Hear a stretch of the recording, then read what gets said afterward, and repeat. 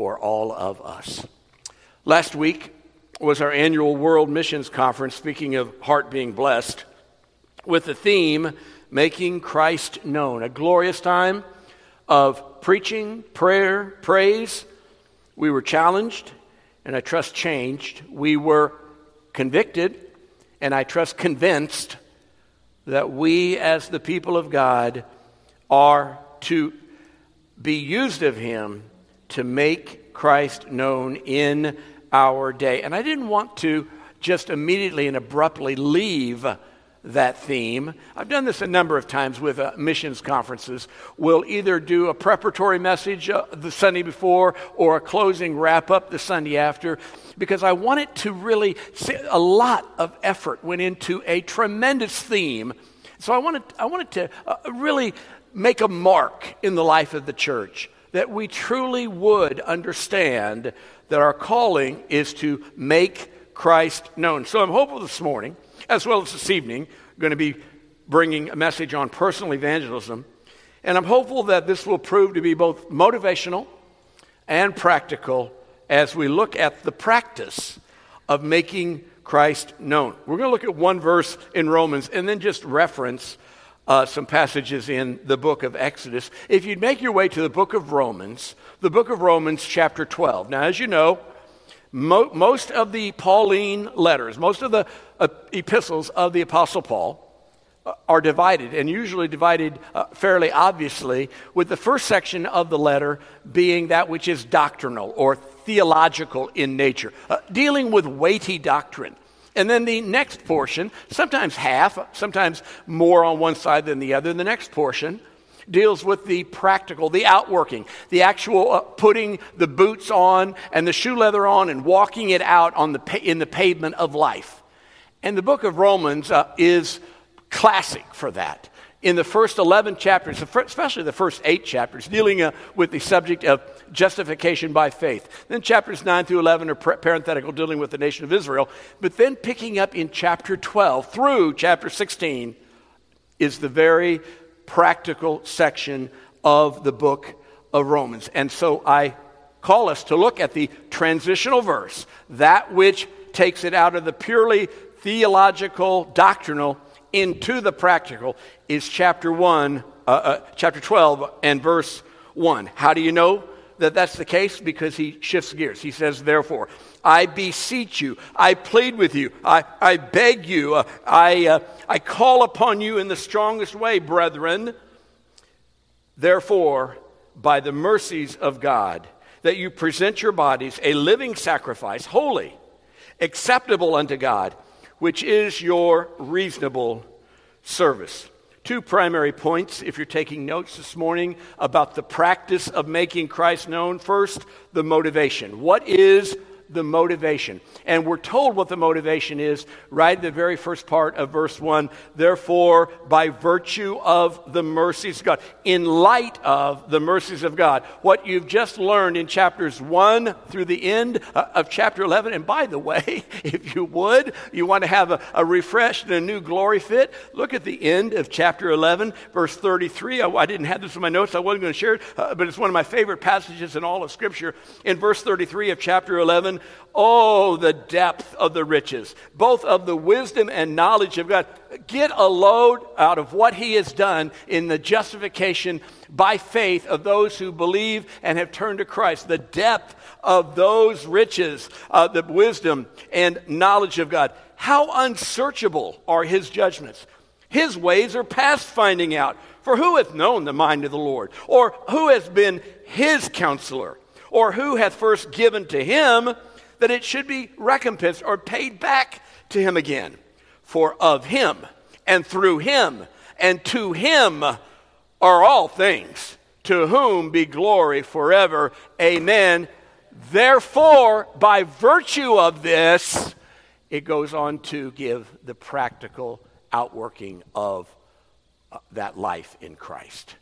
And so, chapter 12 and verse 1 is the transitional verse, and it begins with the motivation. By virtue of the mercies of God, do this. In other words, we have a debt, a love debt to God. In our hearts, believers are motivated to serve him with our all. Now, what is it which compels us to do that? Because we're not trying to buy his favor. We can't do that. Who has first given to God that God would then pay him back? No one has. It's rhetorical. No one has ever given anything. No one has ever offered anything to the Lord which would be satisfying for the payment of sin. God provided that. So therefore, what is it that he has done? Well, in chapters 1 through 11, we're told that we're received by him through grace. We've been chosen. We've been predestined. We're called beloved of God. We are the saints of God, holy ones. We've received peace. We've been saved. We've been declared righteous. We're justified. We are redeemed. We're forgiven. We're reconciled. We have access to God. We are children of God. We're servants of righteousness. We are brethren one of another, and we're not condemned. Other than that, he hasn't done anything for us.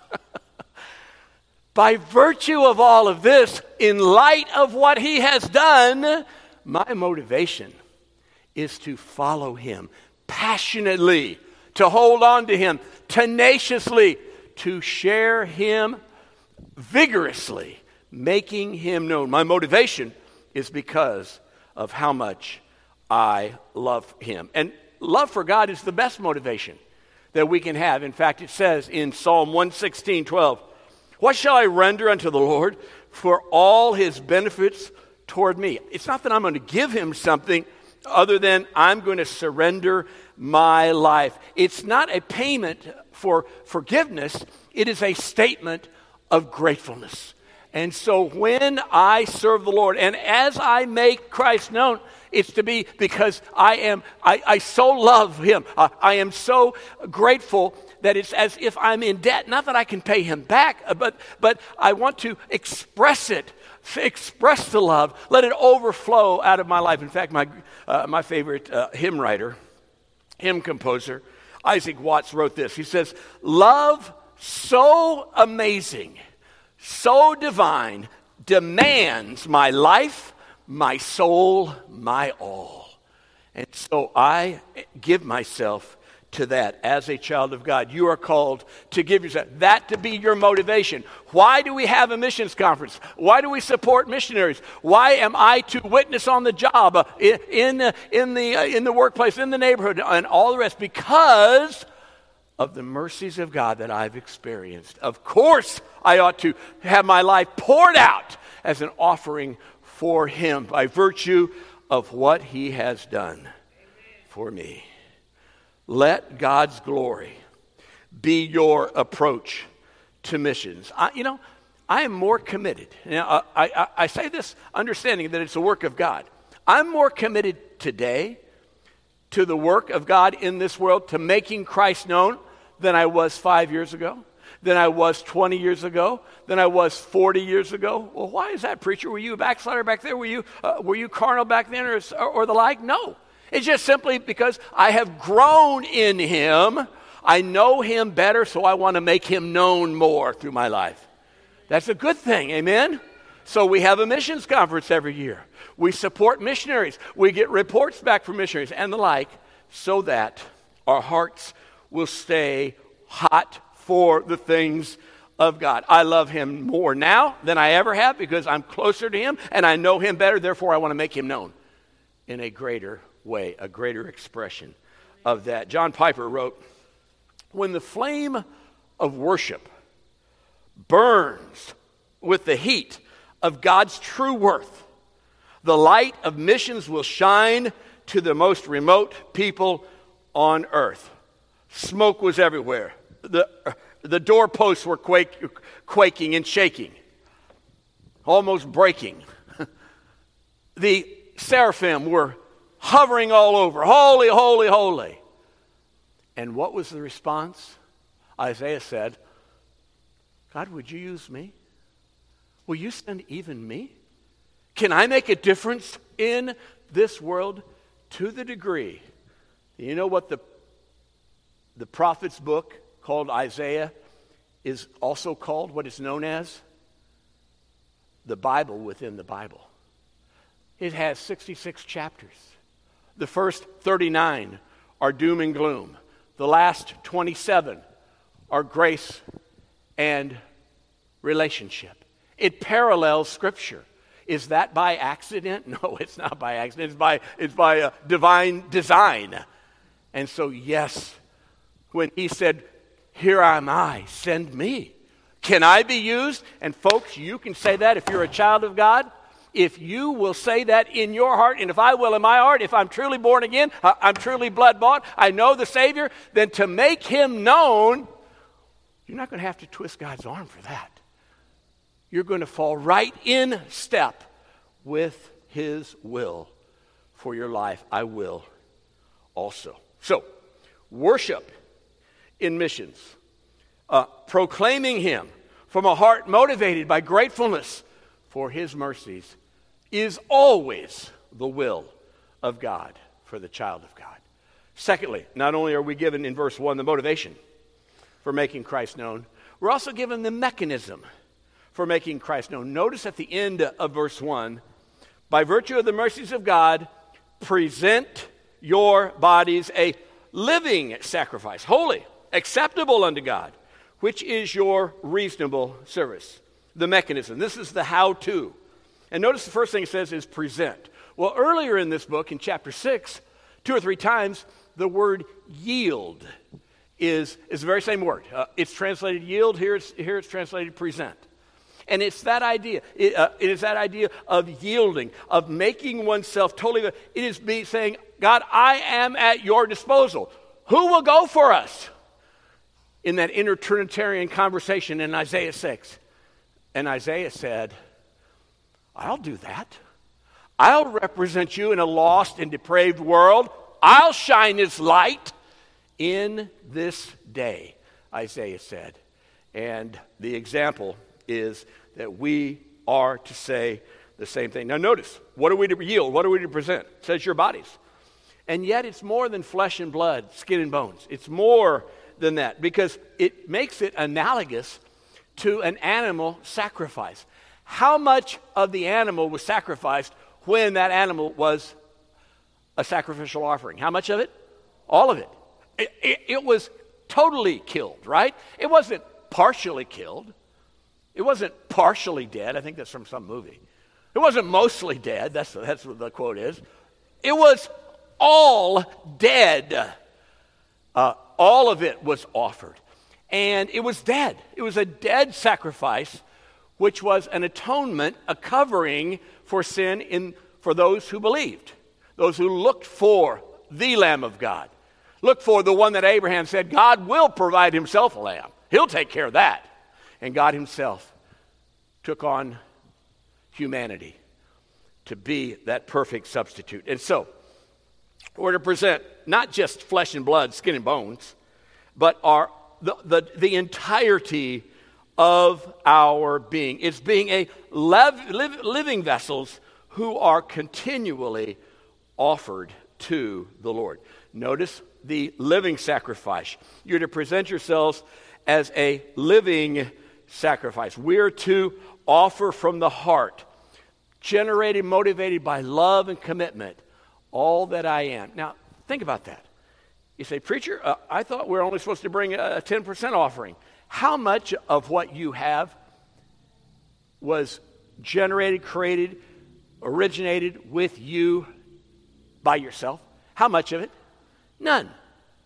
Where did you get your ability to think? Where did you get your capacity to earn a nickel? Where did you get your ability to learn a song on the piano like Dion just played on? Who gave us all that we have? God did. So it's all his. It's really, the mechanism is an issue of stewardship. Will I do with what God has entrusted to me what he has called me to do? In fact, Scripture says he's given us everything which pertains to life and godliness. In following him, the Lord has given me all that I need. Now notice also about this living sacrifice, this living offering. It's to be holy. It's to be acceptable unto God. A sacrificial animal in the Old Testament could not have blemishes. It couldn't be lame. It couldn't be the leftover, the runt of the litter. It had to be the very best. And we're to be living sacrifices who desire our conduct to match our convictions, our behavior to match our belief, so that we might be a credible witness in making Christ known. That it can really be said, you really do want to model him. You really do want to follow him. She really is an example of what it means to live a life pleasing unto the Lord. God wants those kinds of offerings. I even thought about this week. I want to live. Now, I do not do it. And I have been convicted of sin in my life. Maybe especially of late more. I don't know. Why would I be more or less sensitive? I don't know. I don't know the way God moves and works in that exactly. Other than I know it happens. That you are convicted. You are bothered by sin. But I want to conduct my life in such a way that makes God smile. I don't know that happens literally. I don't have any text on it. But you get the meaning of it. That it warms the heart of God when I am in a spirit of dependence on him, holding on to the grace of God and wanting to honor him in and through my life. Now notice at the end of verse 1, it is your reasonable service, King James says. King James Version translates it reasonable service. I'm not totally okay with that, but I'm not okay with many of the other translations either. It's not spiritual worship. Many translations say that. At least in my exegesis, it's not. But it's better stated, it's your logical duty. In light of all he has done, and in light of who you are in Christ, it only follows that I will be a holy, living sacrifice. It would be incongruous in light of all he's done, in how he has made me forgiven, redeemed, heaven-bound, sealed, secure, Spirit-filled. It would be incongruous for me to then just kind of do my own thing. What? That doesn't fit. That doesn't make sense. That couldn't be. Not if God is doing that work. I like what MacArthur wrote about this thought. He says, the key to the victorious Christian life is not trying to get all we can from God, but give and yield all we are. It's not getting more, it's giving all. Now, that's not necessarily talking about emptying your wallet. It may be talking about that. But it's the totality of my being. A living sacrifice is all of me is to be offered unto him. You remember the missionary, a well-known missionary, William Borden, my father's name, as a matter of fact. He wasn't named after him. I'm sure my grandparents didn't know of Borden of Yale. But Borden of Yale, a century or so ago, maybe 120 years ago, was set to inherit the fortune of the Borden Corporation. And instead, God called him to be a missionary to a pagan land. How many people did he win on the foreign field? How many? 0. Why? He died. He died en route. And yet, when his classmates said, stay here, stay in the great Northeast, live in Boston, live in New York, live in Philadelphia, and generate money to support missionaries, you can do a lot more with what you can have by giving it away than you going yourself. And he wrote first in his Bible, no reserves. I'm not holding anything back. God has called me. Isaiah, who will go? I'll go. Borden of Yale, will you go? I'll go. And then when he contracted, I believe, meningitis. I didn't review my notes on that, but I think so. And they said, go back. You're headed to China? India? India. And en route, contracted meningitis. Go back. Maybe they can help you. This is a century ago. He said, no retreats. I don't care about the money that I'm missing out on. And the issue is not how long I live, it's how I live. Amen? It's not counting the days, it's making the days count. It's stewardship. Making Christ known is stewardship. And then, just before he died, writing on the third line, no reserves, no retreats, no regrets. And arguably, he has been as great a source of inspiration in missions as anyone, and he never made it to the field. Didn't see one person converted. Never shared the gospel with one person in his appointed field. And yet, we revere and applaud his life and ministry.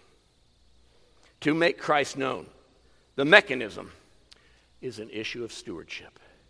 Now, we're not going to turn to the passages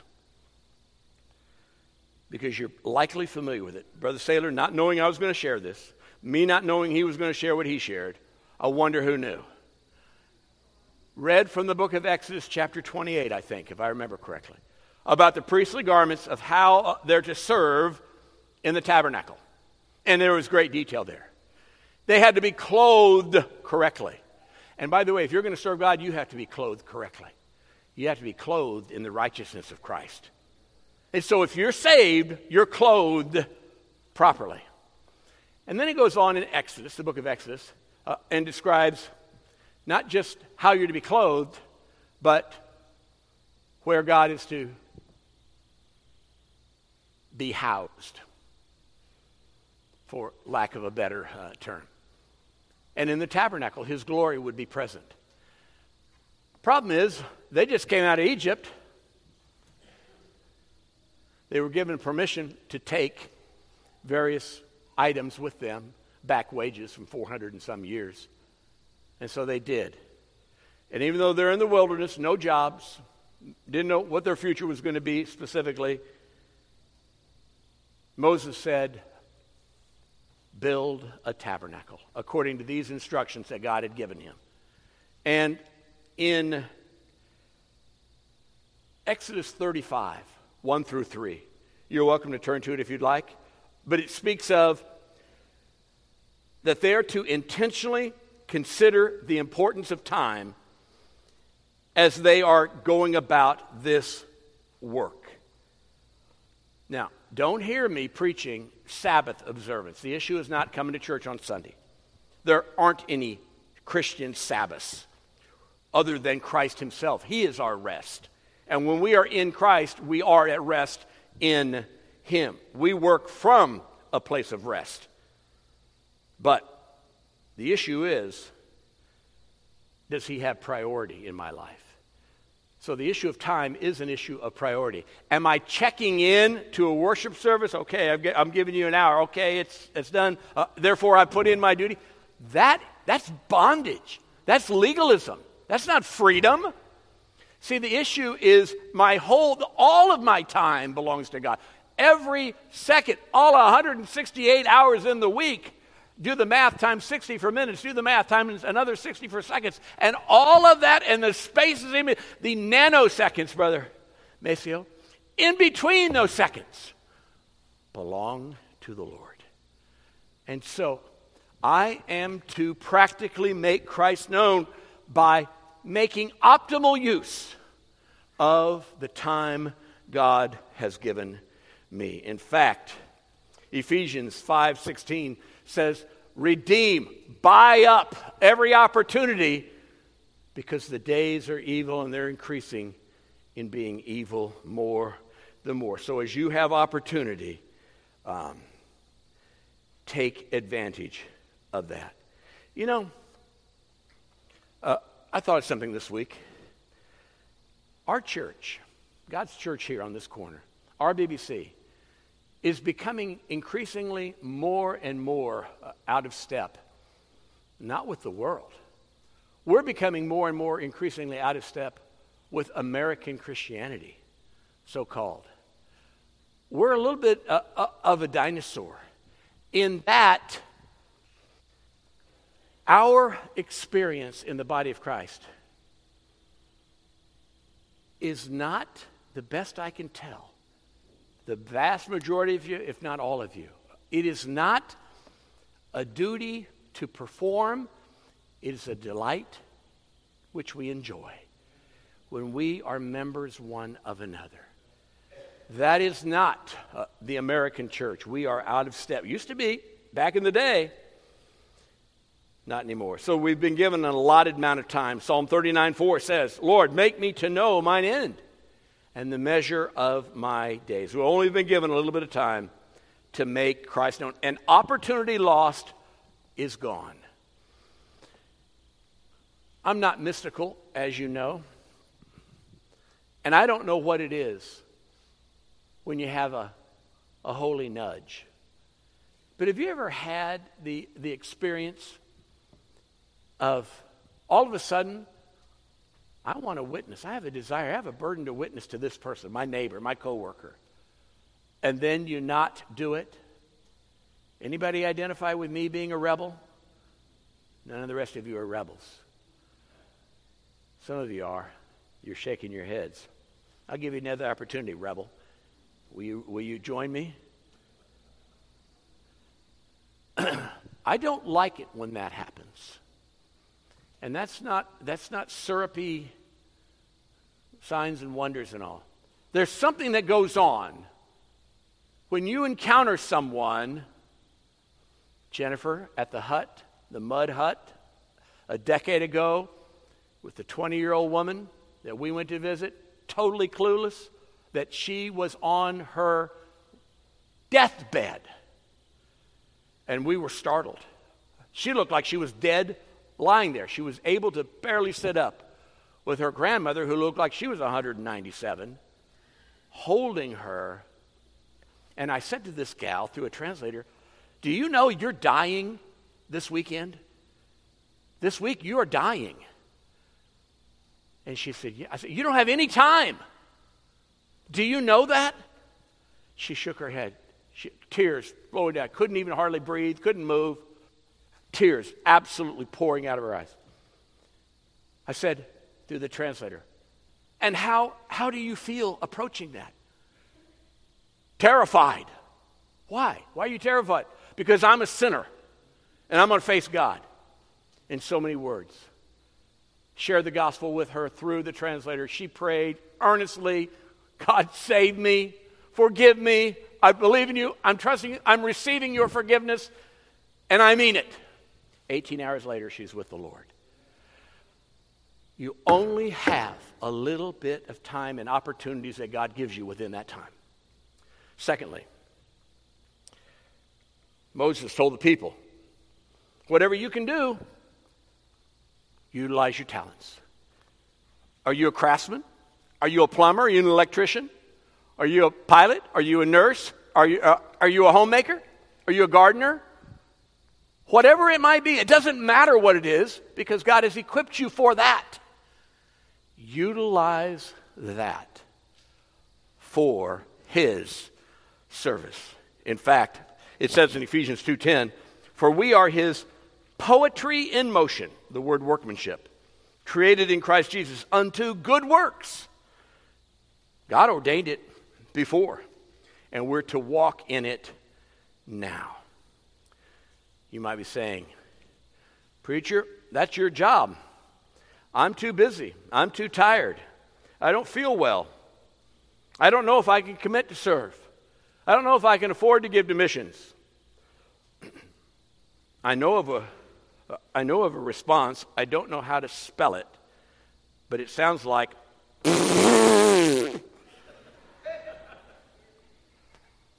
it sounds like baloney, because you have all you need to fulfill His will. He's given me all things that I need. I can do all things through Christ who strengthens me. Now, it might not be what I do, and what I do might not be what you do, probably wouldn't be. We're not cookie cutters. We're individually gifted in talents and opportunities and the like. But he has equipped you in some way. And so I'm just simply exhorting you to pour out your life as an offering to him, as a stewardship of your time and of your talents. And of course, you knew what the third one was going to be. Maximize your treasure. And in Exodus chapter 35, it talks about them bringing their offering and bringing it and yielding it to God and saying, this is the Lord's. And I would say to you, if you are a Redbridger, if you are a member here, which means that you're older than 16, because you have to be a 16-year-old at least to be a member as well as saved and baptized and the like, every single one of us, every one, and I want you to prove to me, so I'll stop saying it, that what I'm saying is not accurate. Every single one of us can and should be involved in missions giving of our treasure. Even if it means $10 a month. Say, preacher, I don't have $10. Even if it means $1 a month. You see, the Lord is interested in our hearts. The Macedonians first gave themselves to the Lord before they did any kind of mission support. So if your heart is given to him and you are not regularly, consistently, sacrificially giving to missions, then you'll have to tell God why you can't. Because your time is his, your talents are his, the treasure you have is his, and he calls us to give. These folks were in 400 years of bondage and wandering in the wilderness, and Moses said, we're building this huge structure, and there's a lot of gold in this structure. You bring an offering, all of you. And in chapter 36 of Exodus, it's written, the people brought more than was enough. Moses said, send out an order to all the tribes, stop giving. Lots of Baptist church pastors say that all the time. Stop giving. Exodus chapter 36. You see, folks, Psalm 24:1 says, the earth is the Lord's, the fullness thereof, the world and all those who dwell therein. It's not if you have money. It's does money have you? Does money have you?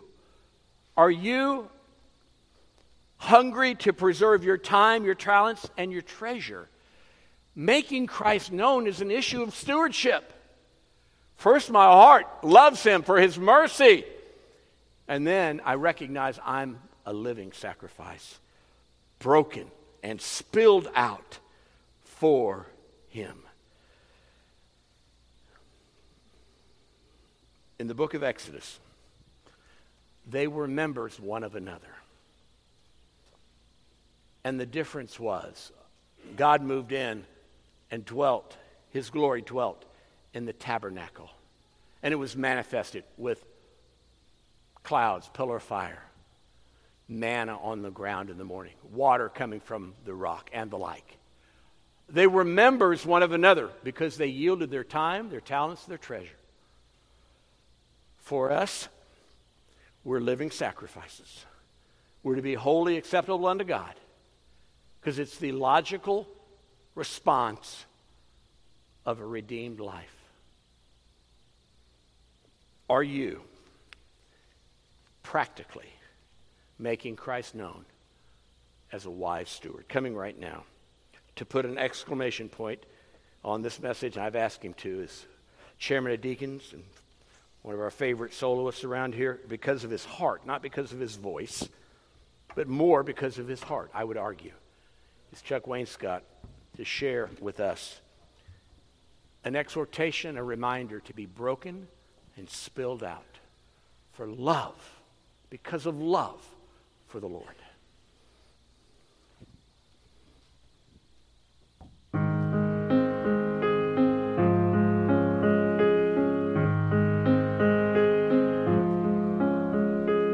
One day a plane driven by love for her Lord, recklessly poured out a valuable essence, disregarding the scorn. And once it was broken and spilled out, a fragrance filled all the room, like a prisoner released from his shackles, like a spirit set free from the tomb, broken and spilled out, just for love of you, Jesus,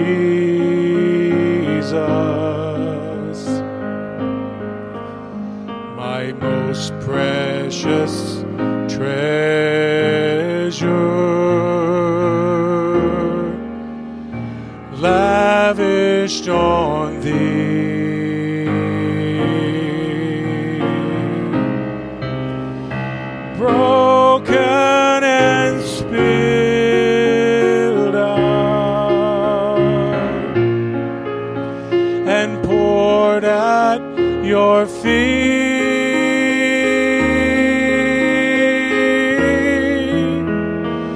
in sweet abandon. Let me be spilled out and used up for thee.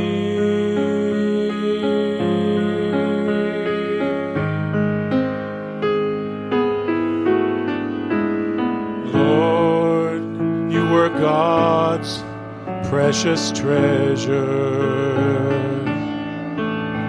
His loved and His own perfect Son, sent here to show me the love of the Father. Just for love it was done. And though you were perfect and holy, you gave up yourself willingly. You spared no expense for my pardon. You were used up and wasted for me, broken and spilled out, just for love of me, Jesus,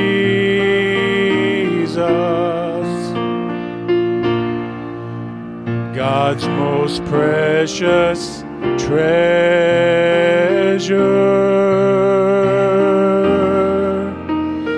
lavished on me,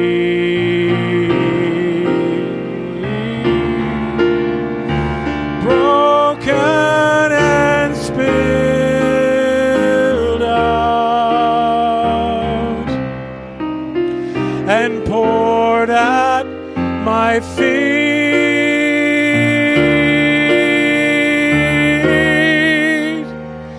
in sweet abandon.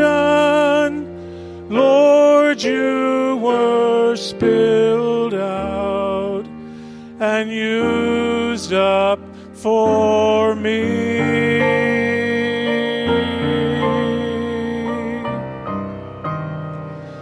In sweet abandon, Lord, you were spilled out and used up for me.